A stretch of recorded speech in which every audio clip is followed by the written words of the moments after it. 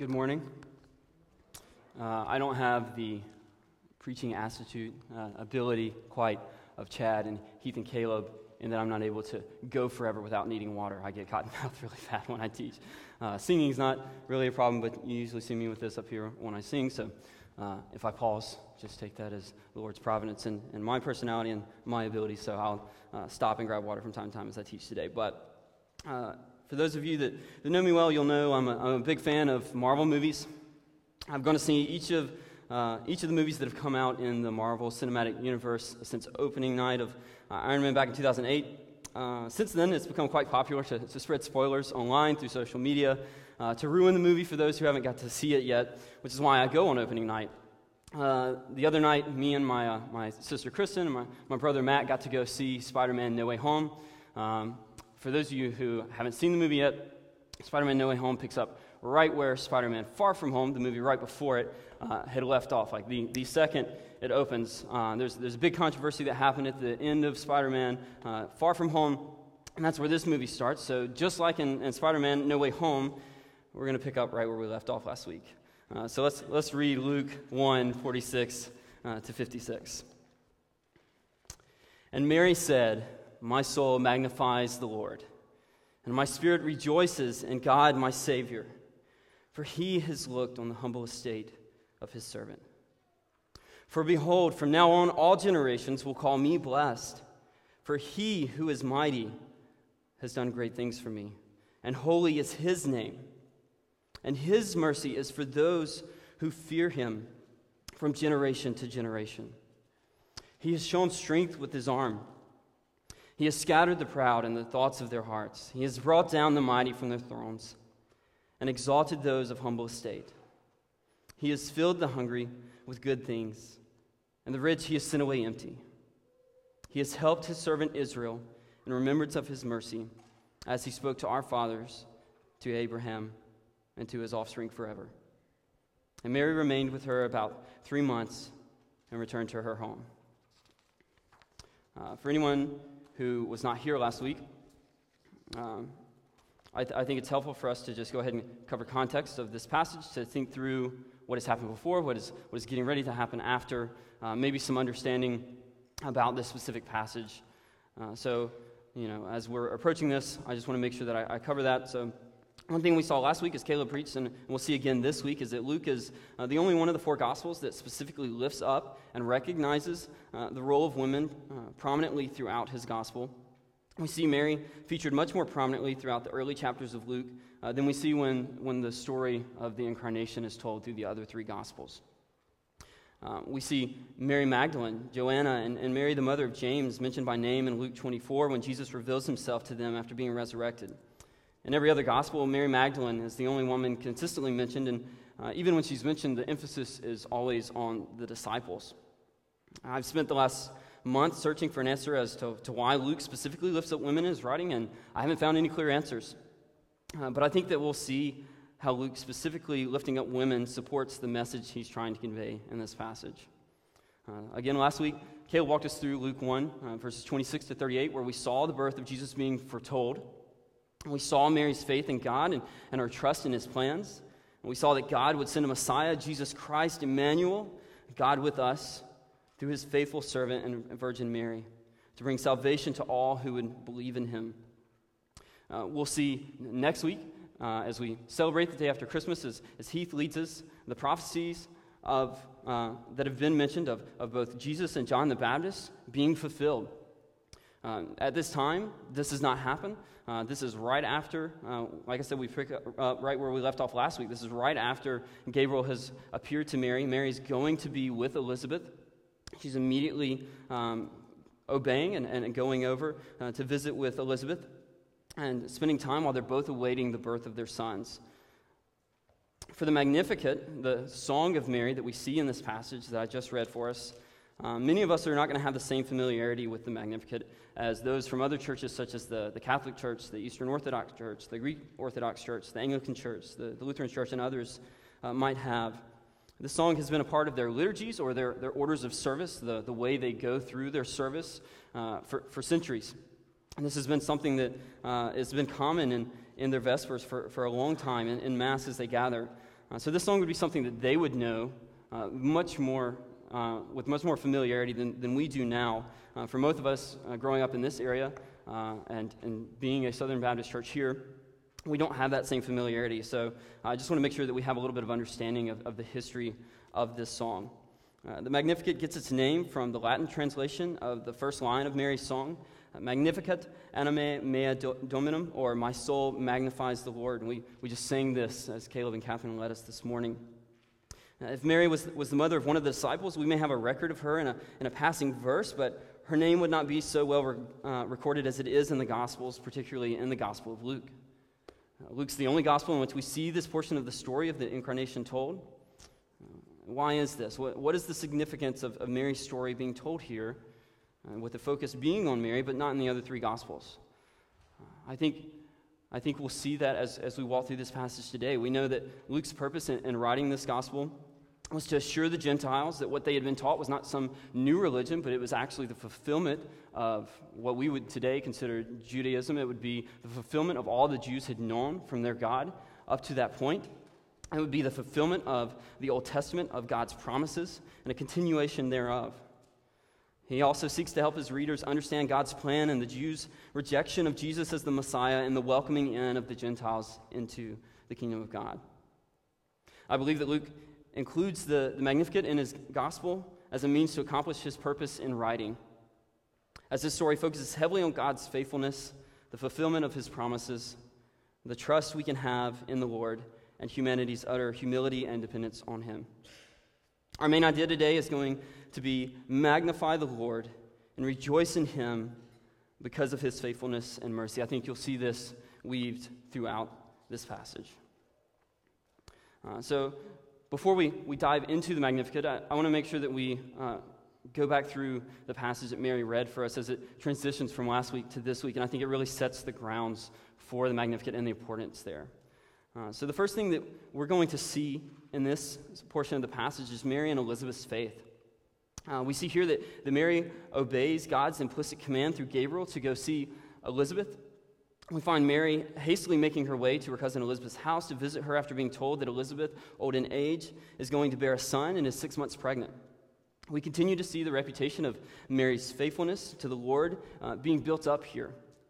While it's not explicitly stated, it is implied that Gabriel was telling Mary to go be with Elizabeth in verse 36. So we pick up here in verse 39 and see Mary going to be with Elizabeth. We see in verse 36, and behold, your relative Elizabeth in her old age has also conceived a son, and this is the 6th month with her, who is called barren. And this is in the midst of Gabriel explaining all that was to come, all that was going to happen, and how nothing would be impossible with God.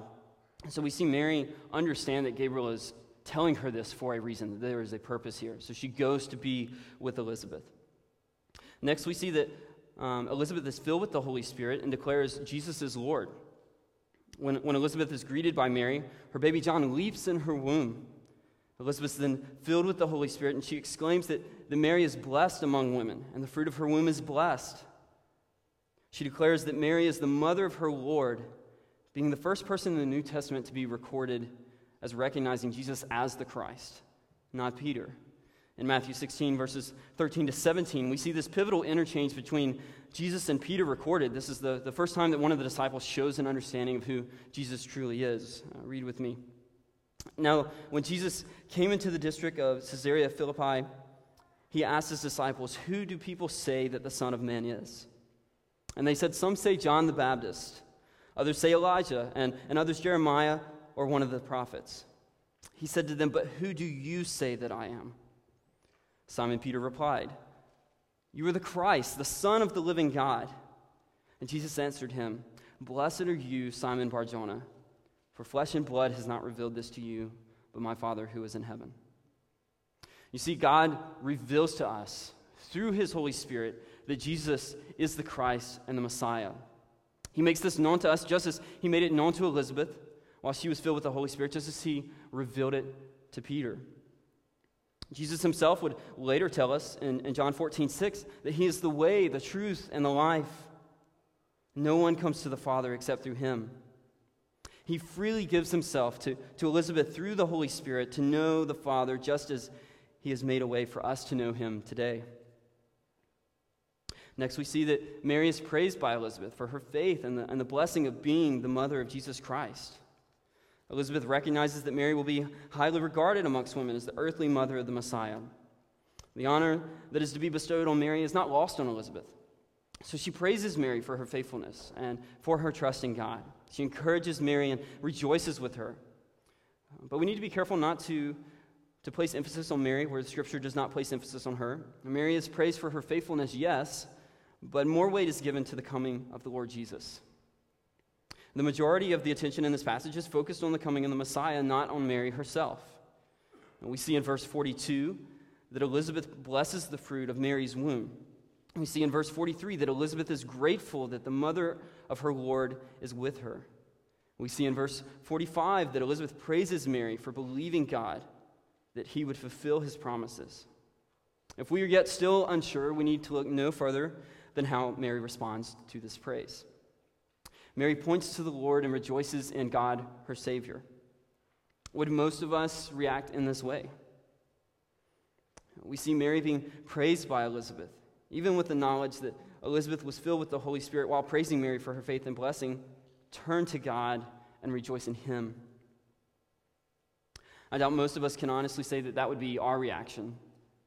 Most of us would be inclined to be much more prideful. We do this with much less consequential things. We brag about a child or a grandchild, playing for a sports team or getting into a certain college. We slide into a conversation about how much our spouse works or earns at their job.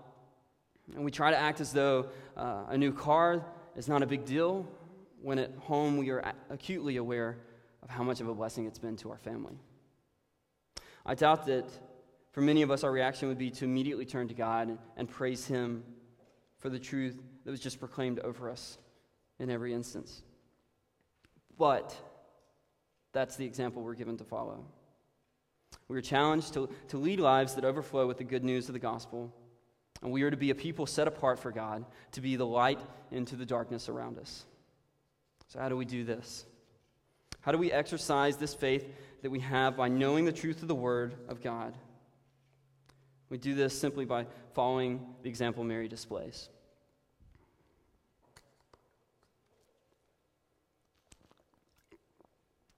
You see, we've seen how Mary and Elizabeth's faith in the Lord, their trust is rooted in their knowledge of the Scriptures and the prophecies that have come before.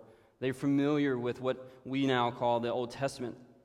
So when Gabriel approaches Mary, she never doubts this is going to happen because it has been foretold in such detail that she knows this is the fulfillment of what God has promised, which helps her trust in the Lord, her faith in the Lord, helps her to have a right posture. You see, Mary immediately turns and magnifies the Lord in her life. And that's what we do. As believers, we magnify the Lord. We see in verse 46 that immediately Mary turns to praise God for his character, for who he is, for what he has done. She praises him for his steadfast mercy and faithfulness. Throughout the Gospel of Luke so far, Mary has already displayed that she magnifies the Lord in her life. She's garnered favor with the Lord. When Gabriel told Mary God's plan to use her, her only response was, "How will this be since I am a virgin?" As Caleb said last week, she merely asked a logistical question, but she doesn't doubt God. We saw this last week, and we'll see here again that Mary trusts in the Lord and seeks to glorify him through her obedience. Again, where does this trust in the Lord come from? It comes from Mary being knowledgeable of the Scriptures. She knew of the prophecies concerning the coming of the Messiah that would save the Lord's people. And Mary shows satisfaction in the Lord, trust in him. She's comforted by the knowledge of these Scriptures, and she is filled with joy and rejoices in her Savior. And Mary rejoices in him because he has looked on the humble estate of his servant. This is who God is. He is compassionate. As one commentator said, he is close to the broken and lowly. God chose to use a lowly virgin to fulfill his promises. Throughout the Bible, we see time and time again that God chooses to use humble and lowly servants to accomplish mighty things. From establishing the nation of Israel through Abraham to using Moses to deliver his people from Egypt, to choosing Mary to be the mother of Jesus, to Jesus himself being humble and mounted on a donkey, as we see foretold in Zechariah 9:9. Read with me. Rejoice greatly, O daughter of Zion. Shout aloud, O daughter of Jerusalem. Behold, your king is coming to you. Righteous and having salvation is he, humble and mounted on a donkey, on a colt, the foal of a donkey. I think Luke draws special attention to the humble, the needy, the hungry, and the lowly throughout his gospel to show how God uniquely uses them for his purposes. In the time Luke was writing, women did not have the same rights as men. They were of much lower esteem and respect in their culture and in society. So I think Luke draws attention to how God and Jesus favor women in Scripture that we have recorded. You see, we serve a God that uses the humble so that he may be glorified, and Mary understands this. We see Mary sees herself as blessed amongst the nations. She does not display a false sense of humility, as we can be tempted to do, and Mary is not prideful in her humility, but she recalls what Elizabeth had said in verse 42, "Blessed are you among women, and blessed is the fruit of your womb." Mary understands the significance of what is happening, just as Elizabeth did, but we see her turn the attention away from herself and point to the Lord so that he may be glorified in her. "For behold, from now on all generations will call me blessed, for he who is mighty has done great things for me, and holy is his name." We see here that Mary herself is saying that God is the one who has done great things for her.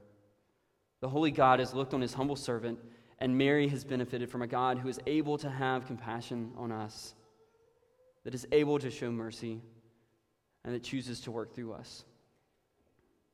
Mary also understands her blessing is not because of anything that she has done. We see this in the way that she magnifies the Lord in herself. She seems to understand that the reason she's considered is, again, due to her faith. Yes, she's blessed because of her faith, but primarily because of who her child is and is going to be.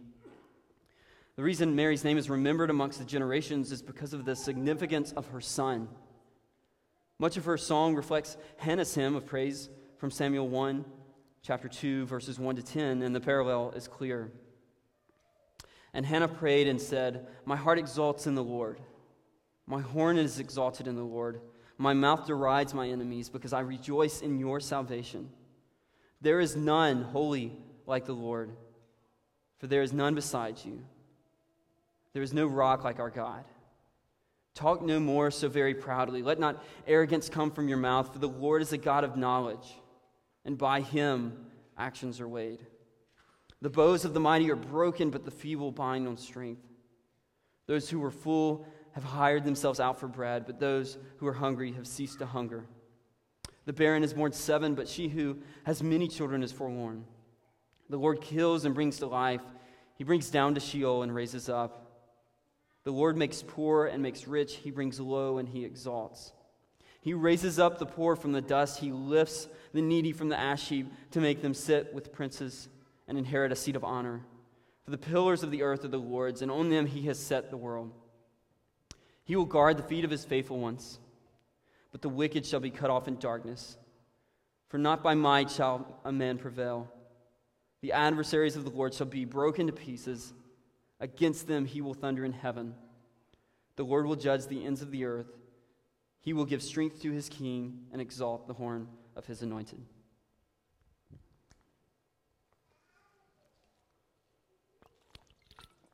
In verse 10, we see the promise of the anointed, or the Messiah, or the one that would come to be Emmanuel, God with us, as we saw in Isaiah 7, verse 13. This is the source of Mary's faith in the Lord. She knew that a Messiah was to come and be born in this way. She knew from 2 Samuel 7, verses 12 to 16, that an offspring would come from the line of David. From Genesis chapter 3, verse 15, she knew that this offspring would defeat the serpent. So when Mary was told by Gabriel what was to happen, she knew this was a fulfillment of these prophecies. God had been faithful to his word.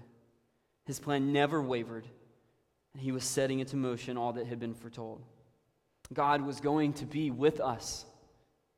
God himself had been the source of Mary's faith. He had given her, and he has given us, all that we need to believe and to trust in him. So with this understanding, Mary exalts God and rejoices in him. How could she not exalt him and rejoice in him? All that had been said was coming to pass, and Mary overflowed in worship of the Lord. God had done and was doing great things for Mary for the purpose of his holiness, and she was going to get to play a part. This had been his plan all along. We know that God is without sin and cannot even allow sin in his presence, or else he would not be a holy God. His plan from the beginning of time has been to uphold his holiness and be glorified. He redeemed his people for this purpose, so that we may know the one true God and worship him forever. See, this song is not about Mary. The Magnificat is about God and his character. Mary rests and rejoices in the comfort that she is not master over her own life. God is. Mary here is displaying a right understanding of who she is and who God is. Since Mary has a right understanding of who she is in light of who God is, we can trust her song about God. We can trust that it is true. So as we look at God's character, I think we see it throughout this entire passage. We've seen it over the past 2 weeks. We will see it again next week in the incarnation of Christ. We have seen his plans work out.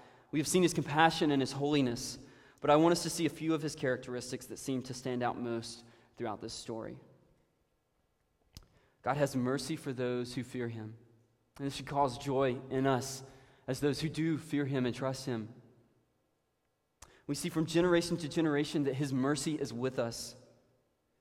We have seen that God is compassionate and he sees the humble and the lowly.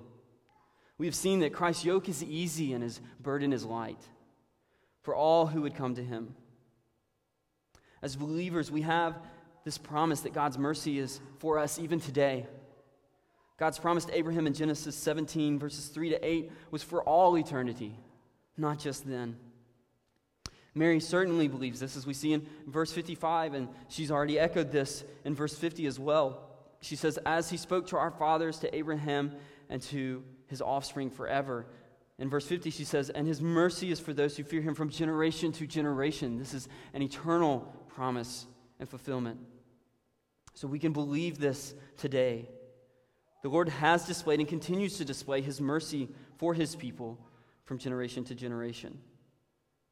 How does he do this? He displays his mercy by scattering the proud, by bringing down the mighty, exalting those of humble estate, and sending the rich away empty. We see God's mercy in revealing himself to each of these groups. For the proud, he humbles them. For the mighty, he decreases their might. For the humble, he exalts them. For the rich, he depletes them. God uniquely shows his mercy to each group by displaying, regardless of their circumstance, that he is in control of all things. As one commentator said, it'd be easy to over-spiritualize the meaning of these verses or ignore their literal interpretation. The coming of the kingdom of God should bring about a political and social revolution, bringing the ordinary life of mankind into line with the will of God. As believers, as Christians, the gospel should shine brightly through us. The Lord should be magnified in our lives as it is in Mary's. See, God reminds the proud that they have nothing to boast in except the Lord. Their only rightful place is one of humility before him. He decreases the might of the mighty and reminds them of the source of their might. He builds up the humble and reminds them that the Lord is the one who makes much or little of us, not this world. He depletes the rich so that they might bless others as he has blessed them. You see, God chooses to work how he sees fit, but he never abandons his mercy for those who fear him from generation to generation. This is who God is. This is who he simply is. He is constant. He is steadfast. He is faithful. And he's about to fulfill his prophecies, and we know now today that he did. We have the New Testament. We have record that all that was said had come to pass. See, God is not like us and forgetful of his promises and commitments that he has made. He is steady. He is sure. All that we are reading, the coming of a Messiah who would deliver God's people, has happened already. God delivered in a way that was different than what his people were expecting. It was different than what the Jews thought the Messiah was going to be. But he still delivered. He was true to his word. He delivered the Savior the world needed, not the one Israel thought they needed. God did not send an earthly king to deliver Israel from their earthly oppression. Instead, he did something much greater. He sent a king to deliver them from their eternal oppressor, sin. God has remembered his mercy, and he has helped Israel throughout the ages. And God has orchestrated everything for Israel to this point. He provided their daily bread. He provided prophets to speak to them, to know that God was still watching them, that he was still with them, that he still loved them and cared for them, that he had not forsaken them or abandoned them. He delivered them from their earthly oppression. All of this was done to point to the ultimate act of mercy that God would display. God did not hold us to our sin debt, nor did he hold them, one that we could never repay ourselves anyways. Instead, he sent his Son to bear the weight of his wrath for us. And his mercy endures forever. This act of mercy was not a one-time act like the sacrifices of the Old Testament. This sacrifice was permanent and all-encompassing. All who believe in him and his faithfulness will receive this same mercy forever. So if you do not know this good news today, please know that you can receive this mercy from the Lord. We deserve death, yet Christ has taken our sin and death. If we will turn and trust in him, through the cross we can receive mercy. Turn away from an unfulfilling life of sinfulness and trust in the Lord. Find comfort in his mercy and his faithfulness. Find everlasting life in him.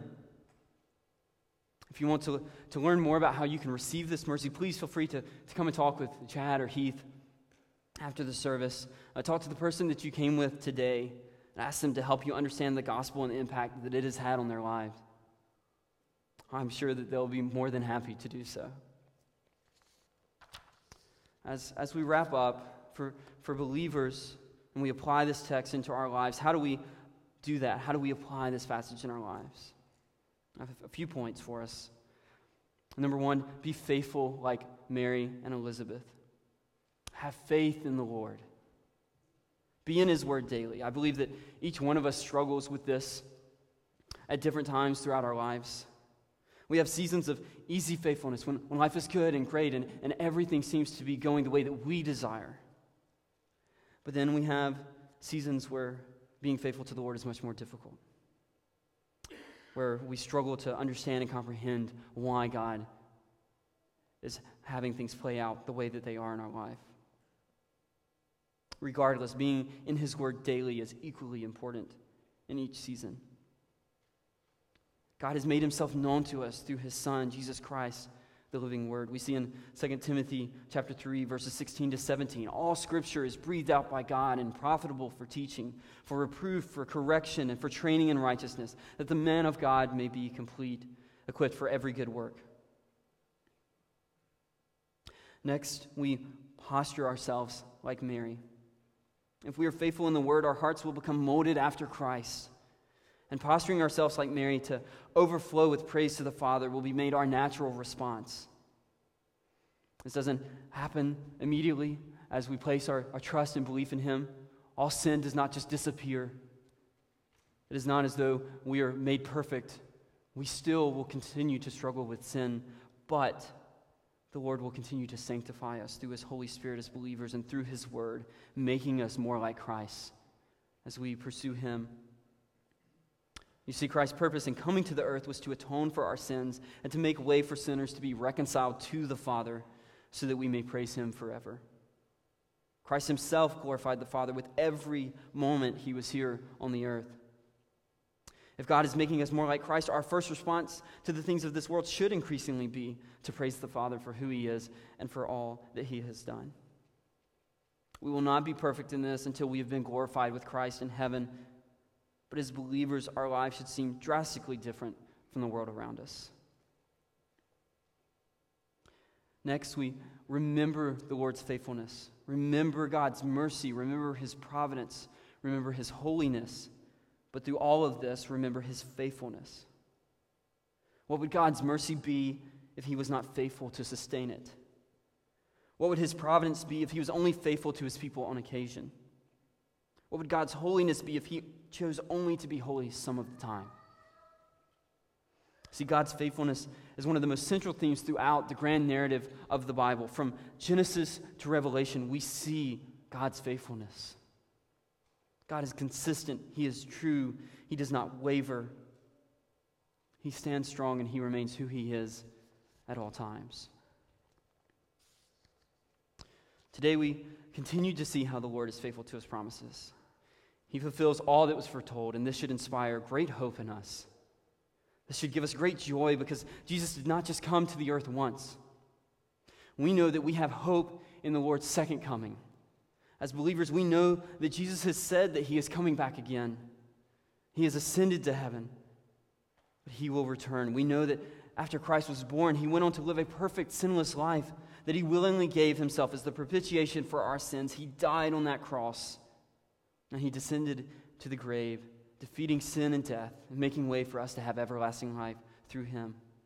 And he rose 3 days later. He lived for 40 more days and nights here on this earth before ascending into heaven. He spent time with the disciples explaining all that had occurred with his resurrection. He foretold what would come to pass after he ascended. We know that he's currently in heaven, seated at the right hand of the throne of God, magnified and glorified, as we see here in this passage, that we should be magnifying him and glorifying him.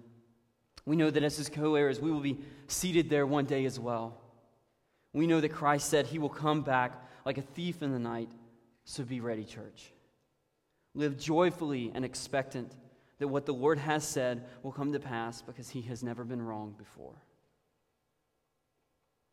As the band comes up, I hope the Lord has used this message today to inspire hope and joy in you. As we look forward to Christmas Day this Saturday, I hope you're filled with joy as we think about Christ's second coming. I hope that this is not the only time of year that we stop and reflect on the coming of our Lord Jesus Christ. We should have a hopeful expectancy throughout each year because we know that he is coming back again to establish the new heaven and the new earth. And let us have joy. And let us pray. Father, I thank you for today. I thank you that you have revealed yourself to us through your word and through your scriptures. Father, as we sing, I pray that we would so embody the message you have given to us through this passage today.